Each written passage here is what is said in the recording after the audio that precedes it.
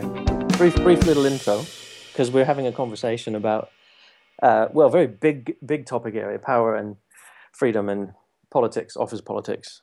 And we're making reference to this character that we've invented, Stupid Harvey. So let's introduce you, Rogier Noort, and me, John Wenger, and Hi. Stupid Harvey, who is kind of a scapegoat for all the stupid things that we hear about managers doing. Let me read the profile that I. Is Stupid Harvey's profile. So Yeah. he's a generic old school middle manager who can't seem to catch up with the 21st century. A handy scapegoat for a fictional company used in Our podcast. So yeah, that's what he is. Yeah, and I suppose it's good to kind of have our little scapegoat, because so much of what we have discussed references things that, I guess, for you and me and maybe some of the folks who listen, it just boggles the mind why certain people in managerial roles continue to do some of the things that they do. Yeah. And like we were just saying before we press record, that he and she, people like that, they do it because they can, and they can because it's still the way the business and the system is structured, that management is about shoring up your power rather than management being a thing that facilitates work getting done really well and effectively and encouraging the happiness and contentment of people who work there. Which, that's one of the things that always fascinates me about John Lewis as a business, because I'm not sure if it's the one and only or it's one of the top three, but it's one of the prime functions and purposes of the John Lewis business is happiness of the employees. And it seems really sensible, I think, to operate in a way which, encourages good work and good relationships and happiness and all that sort of stuff. But isn't it something that when you consider the opposite of it, and especially when you consider that people go out of their way to actually establish unhappiness within employees, and it sounds so much more difficult to do on a long-term basis to keep people unhappy and unengaged, and to me it sounds like a lot of work, whilst on the other hand, meeting people halfway, making them happy at their work, facilitating whatever it is that they need, seems so much more easy to do to me than the other thing. It seems easier for me as well. I mean, there's probably new things that you've had to kind of, if you're a manager, and you've had to kind of learn how to do, which doesn't sit in the old school way of managing. Like, you have to be a better listener to people. You have to be, you have to bring your empathy to work. You have to bring more of your authentic self to work. Be yourself. But I guess it doesn't. For one thing, I want to be kind to managers that still do these sorts of things, because I think to say that they are actively trying to set out to create unhappiness and disengagement, I'm not so sure about that. That would imply we've got huge numbers of managers who could also easily be diagnosed as psychopaths, and I don't think that's the case. No. I don't think they actively set out to do it. What I think they actively set out to do, though, because the systems still encourage it, is to shore up power. And I have an idea that the work will work better for everyone if power is more dispersed. In other words, the decisions that need to get made about things that go on at work are probably best left to people who need to carry out those decisions.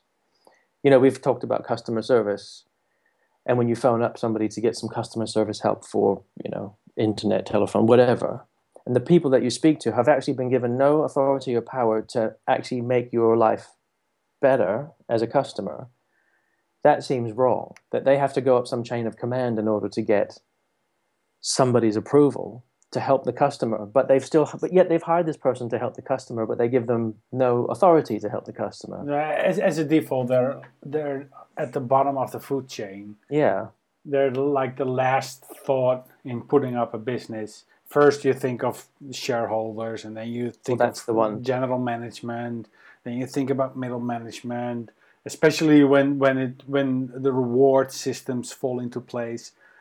And then obviously there's a product, and you have to have some form of research and development, and then there's sales, which is like most important, sales, because you have to sell things. And then marketing is obviously very important, because if you don't market anything, especially when you have a lousy product, then you need to step up on your marketing in order to get rid of it. You need really good PR if it's a really crap product. Exactly. And then, as a sort of an afterthought, you have people who actually deal with your customers. I think the afterthought is you actually have customers. Oh, I suppose because we've got this sort of tree of importance with shareholders and stuff at the top. Oh, that's right. We've got customers. Oh, I suppose. Yeah, because they're just have some people that interact with them as well. I suppose. Yeah. They're more of an element in the sales funnel, right? It's where the statistics come from. I mean, revenue is more important than customers. Here's an interesting thing, though, that I think, because power is something that I think about a lot. Power and freedom, really. I watched The Shawshank Redemption again at the weekend, which I just think I hadn't seen it for so many years, and there was so much about it I'd forgotten, and I remembered how much of a beautiful movie it is. And when you see something more than once, and every time you see it, if it's got a lot of depth, you see something new in it every time. Mm-hmm. And I kind of really, I think, got hold of why it was called Redemption. It's a redemption movie. And I was reflecting on freedom, and these guys incarcerated for 10, 20, 30, 40 years. And the journey that the Tim Robbins character goes through, apart from the fact that he does escape and finds actual physical freedom, but the things that he kind of goes through in his mind to generate a sense of freedom. It's a bit like Viktor Frankl and his discussion about being in the prisoner of war, Nazi concentration camp, about, freedom is something both that is taken away. We're disempowered by stupid things that go on in our working lives. But freedom is also something that is an internal process, So if I refuse to feel unfree, if I decide to see things a particular way, can that mean that, I am free? So it's always an interesting thing that I'm considering, what creates freedom. Some of it is going to be an internal, so people I know that go through life feeling oppressed, even though there isn't actually anything, to my mind, oppressing them. Is there a thing where you can say that the more incarcerated you are, and the more horrible the incarceration is, the more apparent your lack of freedom is? Well, that's a good point, right? Actually. Yeah. Because when you're in a Nazi concentration camp, and I've seen the Hitchcock documentary. What is it? When Night Falls, I think it's called. Yeah. If you have something like that, yeah, it's unspeakable. But when you're in a place like that, it's just, can't even find the words for that. But it cannot be more apparent than that you are in a tremendous world of peril, right? I mean, this is it. You know that every fiber in your being knows that this is it. So the pressure of the opposite of that is the absolute freedom to do what you want or eat, whatever. And but your state of mind is something that determines your freedom in a place like that. And but the more you are aware of it, the more you can, or maybe I have absolutely no clue about that, obviously. But I can imagine that the more incarcerated you are, the more your mind will fight it and try and find and reach the opposite state of it. Whereas in an office, when you have a manager or a coworker who is very, you get to your internal politics, your office politics thing. it's very difficult to put your finger on it, what it is exactly, because you're free, you're freedom, you're free. I mean, you're not incarcerated. You're a free person. I mean, at the end of the day, you go home. Right? You get in your car, you go home. So there is an inherent freedom in working in an office. But people, for instance, it's very difficult to find a different job. For instance. Yeah, well, that's exactly right. There's always the other things that are around you that inhibit your freedom to do something, and that also don't make you free from something. So you're not free from economic requirements of having to pay for food and pay for your accommodation. You know, so yeah, you're not free from some of those things. Yeah, no, and exactly. Right. So if you're in a workplace, in a work environment where you know it's not easy to find another job, or certain benefits of that specific job are there, where maybe it's pay or it's travel or these kind of things that you know that if you can get another job somewhere else, your travel time doubles, or triples or whatever. So these things may help or may determine the reason why you stay, and then you have to deal with certain elements within your office that just are sometimes difficult to deal with. But still, I mean, so you create a certain psychological prison, a certain psychological incarceration, which if you cannot determine that, if you cannot identify that or accept it as such, you won't be able to work towards another state of mind where you can go like, well, this is just whatever, and for me, they can't get to me for whatever reason, blah blah blah blah blah. Yeah, maybe easier said than done, right? Well, yeah, but I mean that's why I think the other thing that's connected to this is kind of having this sort of growth mindset, being open to self-growth and self-awareness and all that stuff, and being able to sift all that stuff out and make sense of it for yourself. Because there are people who I kind of see in our, relative to the rest of the world, are very luxurious living conditions that we live in Western Europe. And people complaining about some things, and depending on my mood, I just sort of think to myself, oh, for God's sake, first world problems.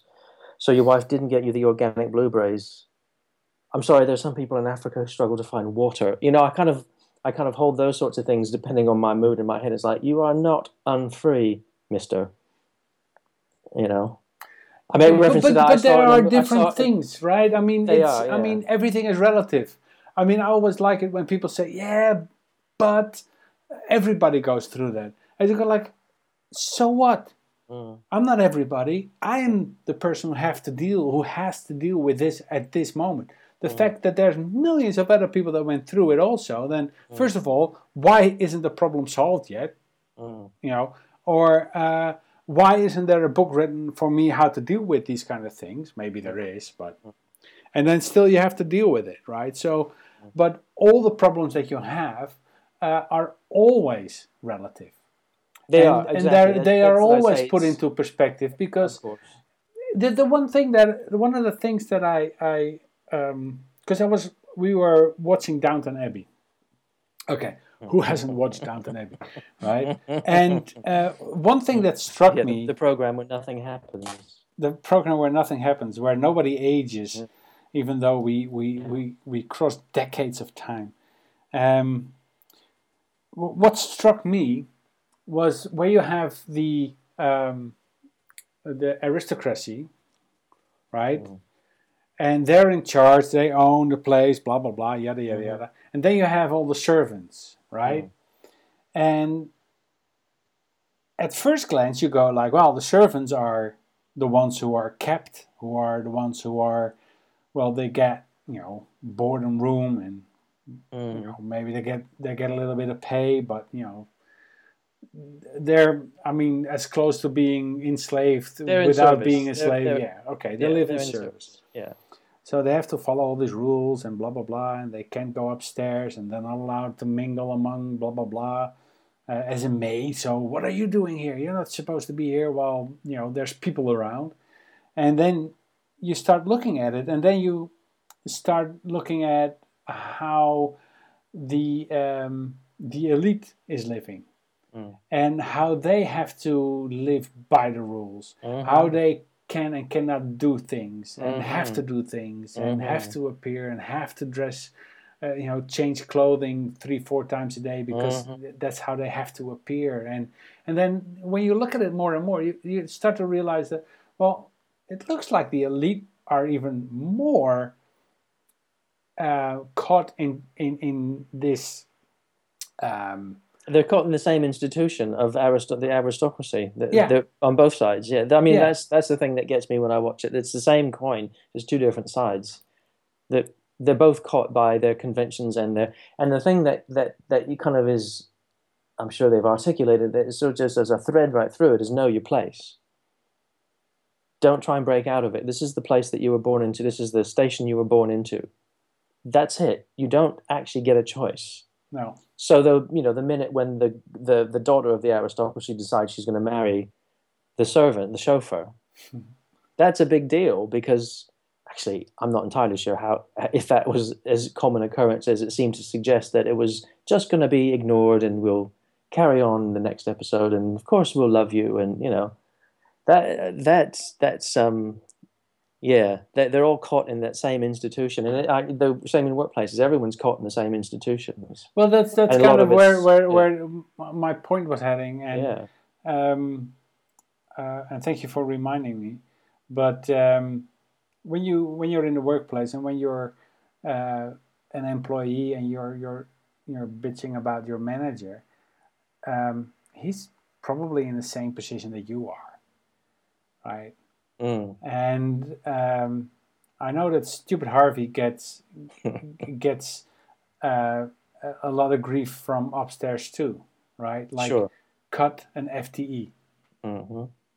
and he Hmm. goes like, but I can't afford to lose an FTE. Hmm. I have this team. This is something that no, cut an FTE. Hmm. And so, as far as the employees go, that will make him the boogeyman, right? The Yep. person that actually has to go and cut an FTE and a full time employee. And Yes. so, yeah. Um, and that goes all the way up to the CEO, right? I mean, maybe only the shareholders who are behind the scenes, who are just mopping up whatever profit is left, are the ones who are not.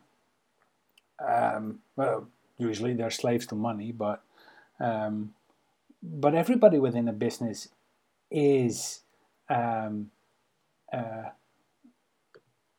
you have to serve somebody. Everybody's hostages to the same thing. Exactly. Yeah. Yeah.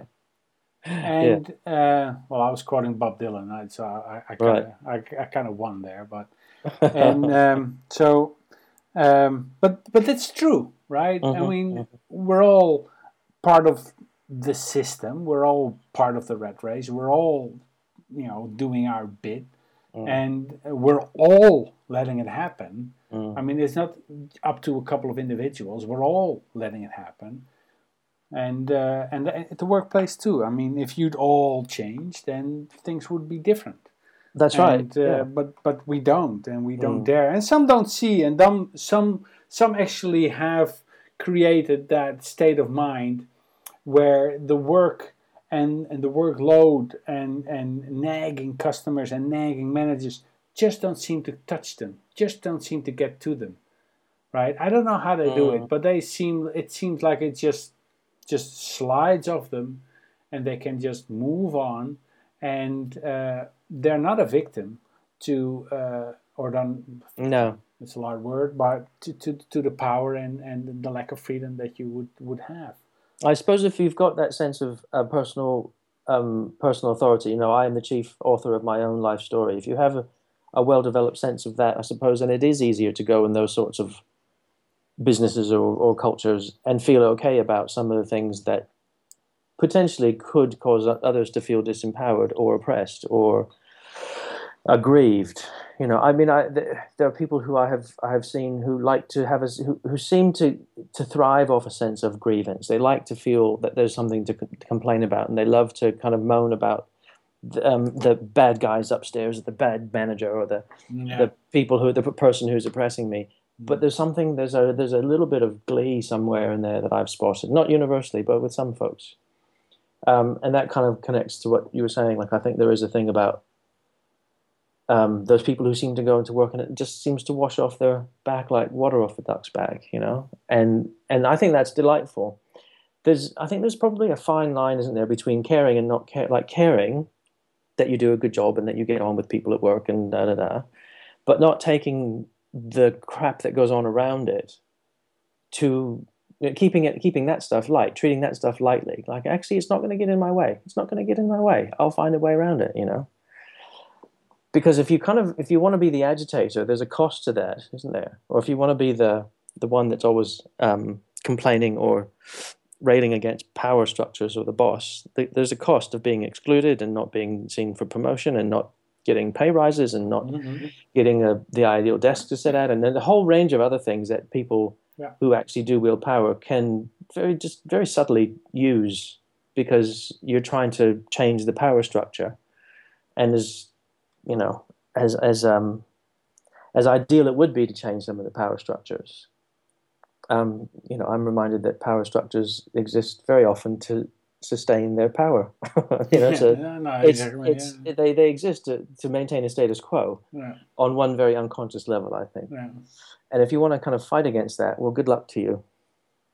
Well, that's the big trick, isn't it? I mean, it's and as an individual, that's one of the trickiest things that you can do, and especially when you're, you know, a person who's aware of things that are going on, right? If you can see a little bit further than your own little cocoon, because the person that we're talking about, that you know, slides off like, what is it, like the water off a duck's back.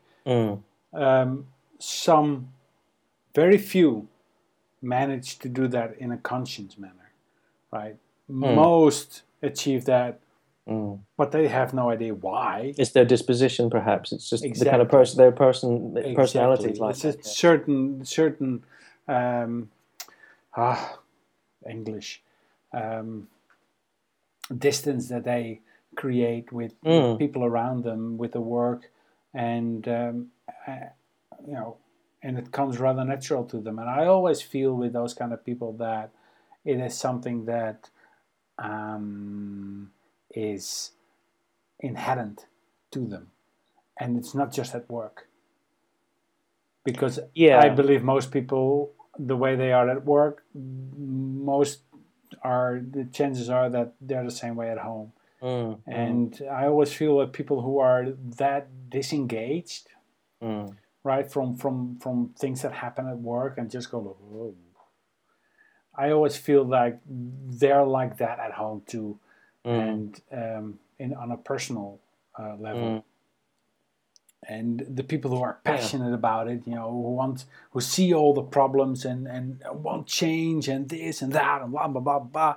I mean, these are the people that I like, because they're the ones who go into an argument with you, you know, have a discussion, talk about something, get something done. The crazy ones. Well, exactly. I was thinking that the ones that people might call the crazy ones, but they're the ones who, you know, they are probably they might consider they are the chief authors of their own life story. They're not side players, bit players off to the side, with them being constantly subject to other people's directions, stage directions, and story arcs. Their story arc that they live is their story arc, and I mean, I was reminded just then of that moment in the Shawshank Redemption when they're at dinner and the Tim Robbins character is talking about music, and all the other guys he's eating with say, "What?" He said, "Music. Have you never been interested in music?" And they went, "No, not really." And he says, "You know, it's in here, in this place. It's in my heart. It's in my head. You know, we don't hear it. They don't play music, but it's inside me, and they can't take that away from me in this place." And I thought that kind of was one of those moments. I thought, I get this is about, redemption. I'm in here, and as it transpires through the story, you realize that he actually is innocent, and he's decided, he's made a decision rather than fight his incarceration and keep trying to fight and say, I'm innocent, I'm innocent, I'm innocent, and everyone just laughs at him and says, yeah, right. He's inside. He's made a decision that I'm going to live a life and feel free and do some things that are purposeful to me. So I was just kind of making a connection to about purpose. If I'm going to be one of those folks that you see for whom nothing seems to affect them very deeply in terms of feeling disempowered at work, they get on with things. They're probably kind of going there thinking, I'm here to do something purposeful. And they feel that they've done something meaningful in their lives. And I think that's a big part of it. If you know that you're doing something purposeful, meaningful, and depending on your personality, maybe you're adding to some, helping other people or adding to other people's lives. And maybe that's something that amplifies that sense of freedom. It could be anything, right? It could be anything. So when Stupid Harvey says, look, the walls need repainting here in the office, and I'm going to choose the color. I'm not going to ask anybody else's opinion, even though it actually doesn't matter. It's not going to take away my power, but I choose the color. And there's another tiny little act that just shores up my power base because I chose the color. And I made a point of not asking other people. Yeah. The people who work in that office who feel aggrieved by that, that they've made Stupid Harvey the author of their life in that moment, in a sense. The people that kind of go, yeah, all right, you go for it, Stupid Harvey. You paint the office whatever color you like. That's fine. Because I'm here to do something else. I've got other meanings. Very difficult to reach that state. It is. If you're, especially when you're like living with Stupid Harvey. Well, I was going to say, because it's something that's continuous, right? I was going to say, I've isolated that as a moment on its own. If we can bear in mind that that's one of many, many, many things that Stupid Harvey does to shore up his power, and it's kind of like a visible sign, like I'm the boss here. That's many, many things that he's doing. That's just one example of. Then it's a different situation, Yeah. Especially when you're more sensitive to those kind of influences, and you're just aware of. And you know that you're in a position where you can't actually do anything, right? So that's kind of the most hurtful position to be in, and I think it all the credit, if it were real or forever, but I don't know his name in the movie, but Tim Robbins' character, where he just goes inside and just goes into his mind. This is what I'm gonna do. I know I'm innocent. Nobody can take that away from me. No matter what they do, no matter what they say or what they do to me, I know what I am. And I'm going to do something about that. It's going to take me a decade, but I'm going to do something about it. And, but that's very difficult. And it's something that springs to mind that I read a couple of years ago, many years ago. I don't know. I'm getting old. It's the Bears versus the Eagles, right? And that's a metaphor. There you go. So the Bear's just on the ground and just goes like, right. And sees only what's in front of him, follows his nose, and sleeps half of the year, right? The eagle soars high in the sky, keeps an eye on everything, knows everything that's going on the floor, sees from a large distance and can see the big picture of things. And people are very easily put into one of those categories, right? And I'm not saying that bears are stupid or anything. It's just that there's a difference between people who see what's going on, are able to connect the dots, and those who cannot. And once you, and that comes back to the trainings, the training that you do. Once you see it, you can't go back. And the problem is not knowing it. The problem is whether or not you're capable or able to do something about it. And you've hit the nail on the head as why I have a problem with people who do role play badly, or people who do role play with little or no training about what actually is going on in a role play, for example, because it uncovers things for people. But there's the thing that accompanies it, that are you capable of dealing with what you've just seen? And that gets missed often. That's why I was saying that there's a personal development aspect to all of these sorts of things. Being able to connect the dots is one thing. It allows you, use the Bear Eagle thing. It's wonderful. You get a big picture and so on. Maybe you can think a bit more strategically or whatever. But put them in a boxing ring, who's going to win? The bear's going to win. Because if you open your eyes to something, you also have got to have some capability to see what you have seen. So you don't get freaked out. You don't go crazy and aggressive and angry and start fighting against the system to your cost. There's loads of things that go along with seeing what's going on underneath the surface. Also you have to learn that kind of there's a self-awareness piece that has to go in tandem with all of this sort of stuff. Absolutely. And that's the difficult part, isn't it? Because if you're a bear, if you don't see it, you live in blissful ignorance. That's right. And there's nobody can touch you until a certain point in a certain situation where they actually do, and your whole world might crumble. But, that's right.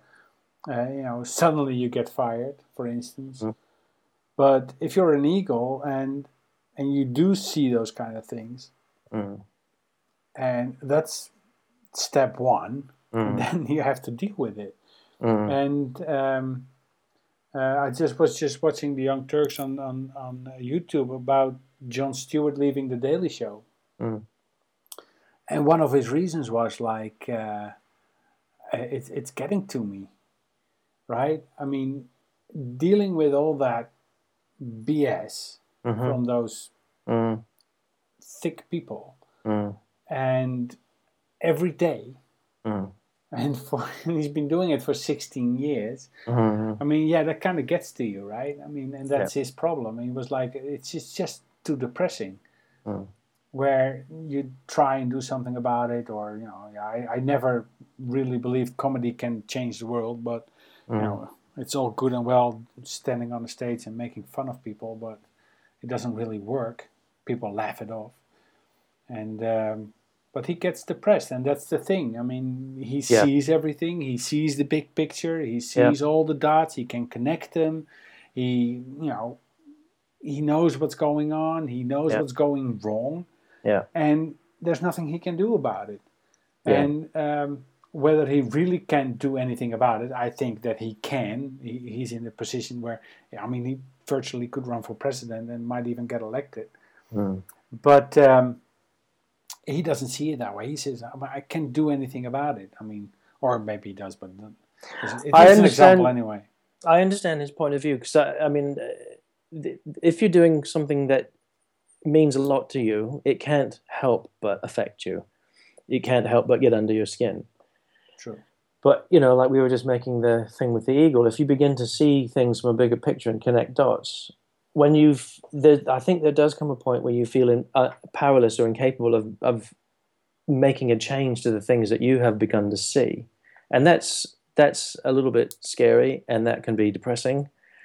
And I think taking in his case, if there's a thing going on in parallel of him looking at his own personal growth and his personal development, and, like, for example, becoming aware of depression, then if he can get to that point of doing something about it, then he's kind of gone about it, what I might say is in a correct way for him, because he hasn't just kind of decided one day he's going to kill himself because he can't cope with all the stuff that he now sees. I actually think it's kind of healthy to feel that you can't do anything about stuff, because in one sense, if you look at some of the seriously crappy systems and institutions in our world, if you think that they are highly functional and progressive, then there's something wrong. If you do feel a sense of what on earth have we become, I think that's a real healthy thing to get to. And to feel that you can't, like, I couldn't change, I think our political system in the UK is really screwed. I couldn't change that on my own.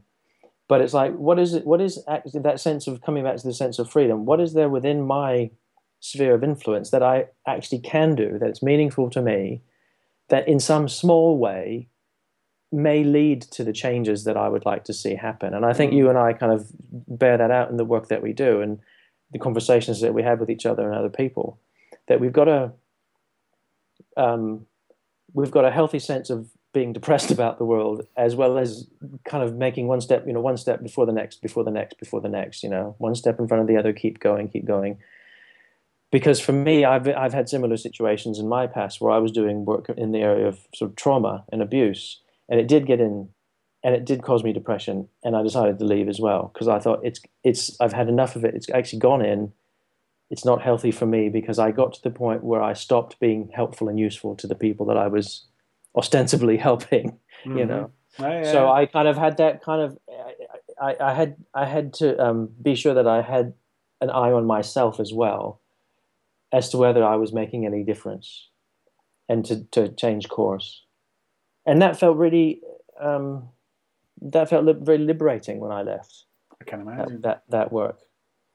And lately because I've, you know, I've spoken to you about it and I've just mentioned I'm prone to short periods of low level depression, just very short bursts of it when I become aware of how screwed things are and am I making a difference? The thing that I just need to do is just do something one step in front of the other so I don't succumb to it, because I think we are getting to a point where some of the changes are becoming accelerated. We can see more of it more often. And if I just sat and read lots of stuff online about the screwed nature of the world, then I might kill myself because Mm-hmm. you go, well, where is the hope? But I do believe there is some. It's just finding out where it is that I can direct my energy and influence to make a change. It's the circle of influence around you, right? I mean, That's right. if it's most things on the news are uh, out of your reach. There's just maybe if you go voting, which I think is less and less useful thing, Yeah. but that's the only way for to to have an effect on the government or something, um, other than protesting or something like that. But especially when the minute it leaves your country, there's nothing you can do about it, Mm, right? mm, So there's no real reason why you should worry about it, because mm. it only adds to the anxiety that you might have, Yes. and it's way past your realm of influence. Yeah.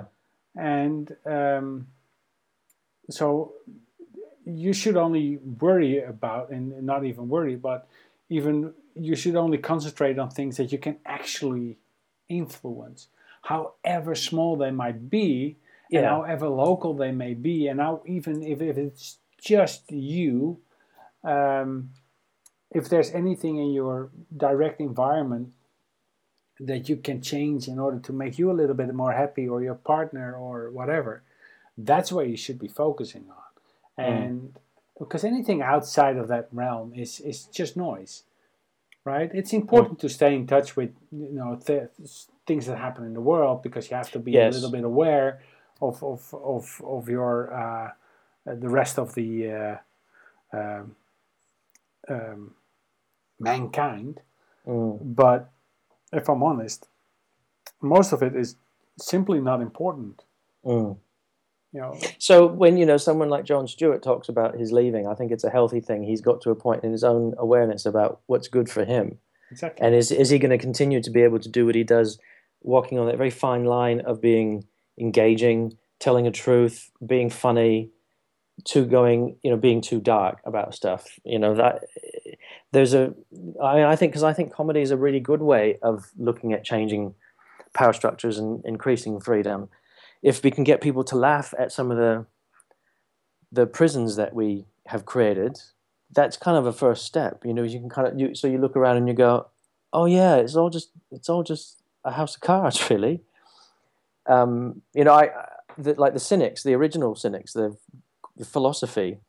their purpose was to improve happiness for mankind in an age of uncertainty.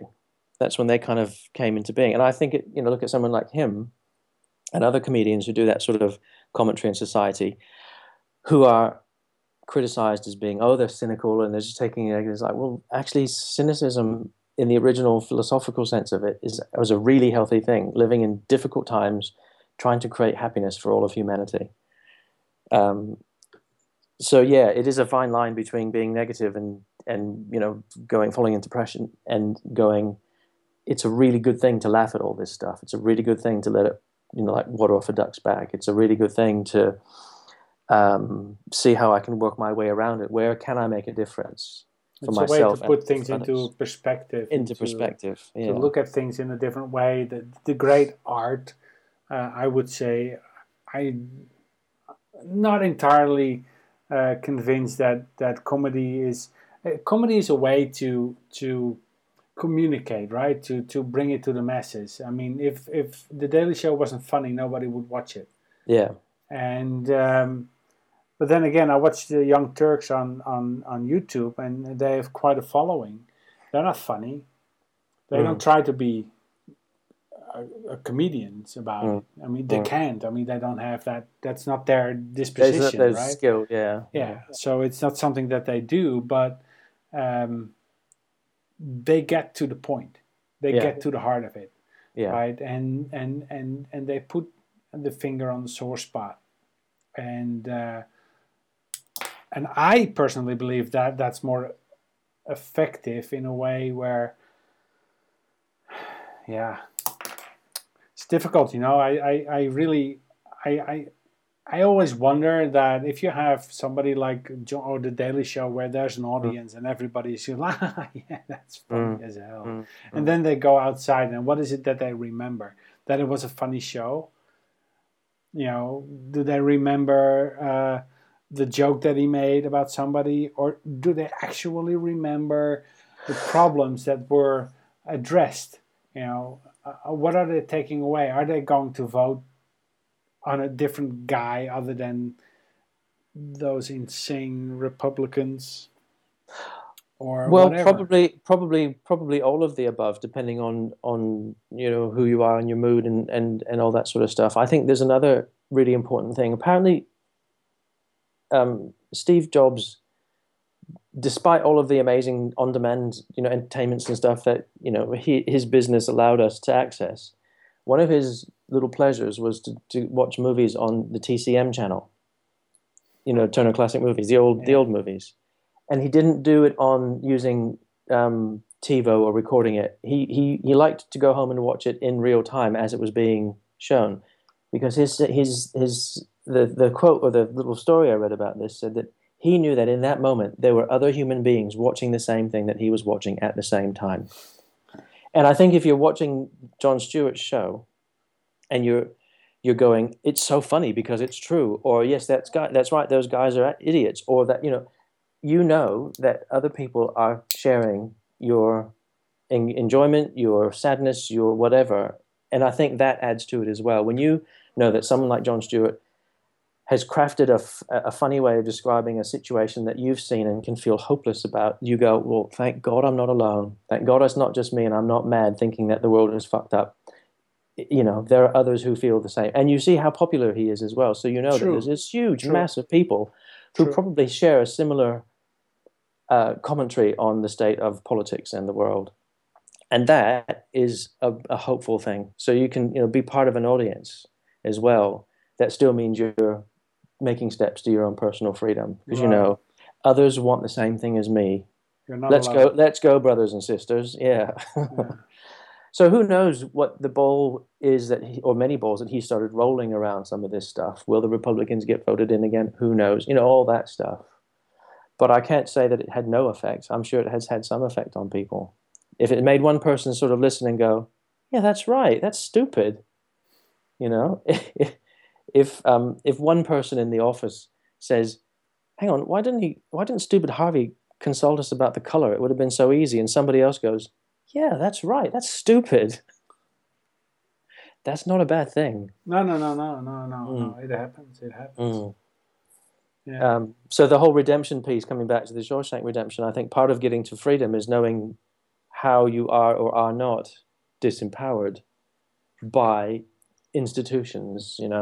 How in Downton Abbey are they disempowered by the standards of behavior and the positions they're born into, and that one of them goes, hang on a second, but I'm aristocracy, but I love the chauffeur, so I'm going to marry him. You have to be aware of the cage before you find your way out, if you see what I mean. Yeah, absolutely. Yeah, Mm. yeah. You were mentioning the Stockholm syndrome in the. Oh yeah, yeah, yeah. I mean, I kind of threw that thing about being a hostage to situations.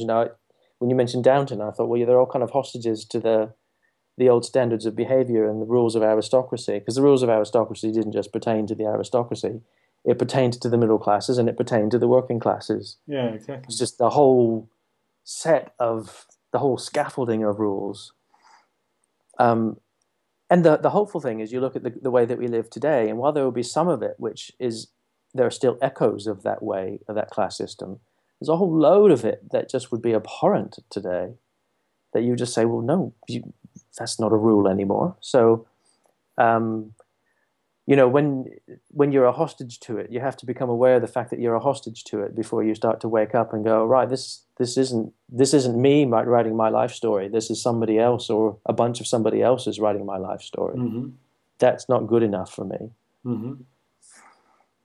Well, Mm. it's true that the people who have that realization um, are usually the ones who end up changing quite a bit.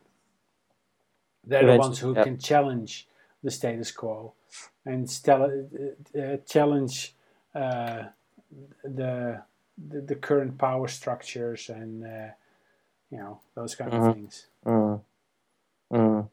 Yeah. I'm always fascinated by when I hear people say, I look at what they do with their lives and they tell a bit of their story and they say, and I was doing this and I was doing this, and one day I just woke up and I looked around and I realized, and it was like this sort of epiphanous moment that they kind of started then become interested in self-development, or they've started to become interested in training into a new career, or they decided that maybe they did have some artistic talent and they were going to go off and do an evening class and develop it. Those sorts of moments when people wake up to themselves, I always find really fascinating, which I sort of see as a breaking free from, what our parents told us and that we've sort of taken in, what our teachers told us and we've taken in. Because What let's also, let's face it. I mean, those are the people that throughout history have made the difference, right? yeah, I got the quote right here. So I'll read it mm, just to put it into. Here's to the crazy ones, the misfits, the rebels, the troublemakers, the round pegs in the square holes, the ones who see things differently.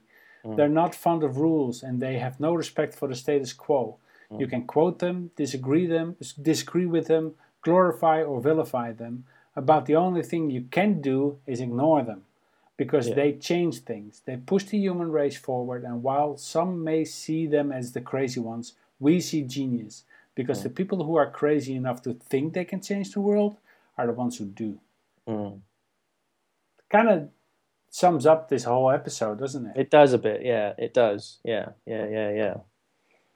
Because there is something that goes along with the personality structure of this, to use that quote, the crazy ones. There's something else inside them, a spark or a self-awareness or a persistence or a belief in humanity or something. It's that internal resources that they've also got to they've developed or that they're developing. And I like it how they are perceived by society as the crazy ones, Yeah. as a definition, Mm. whilst they're probably more sane than anybody else Yes. because they see the way out Yeah. and they see the difference that they can actually make Mm. as a human being, Mm. and I guess that makes them more sane than anybody else, really. Yeah.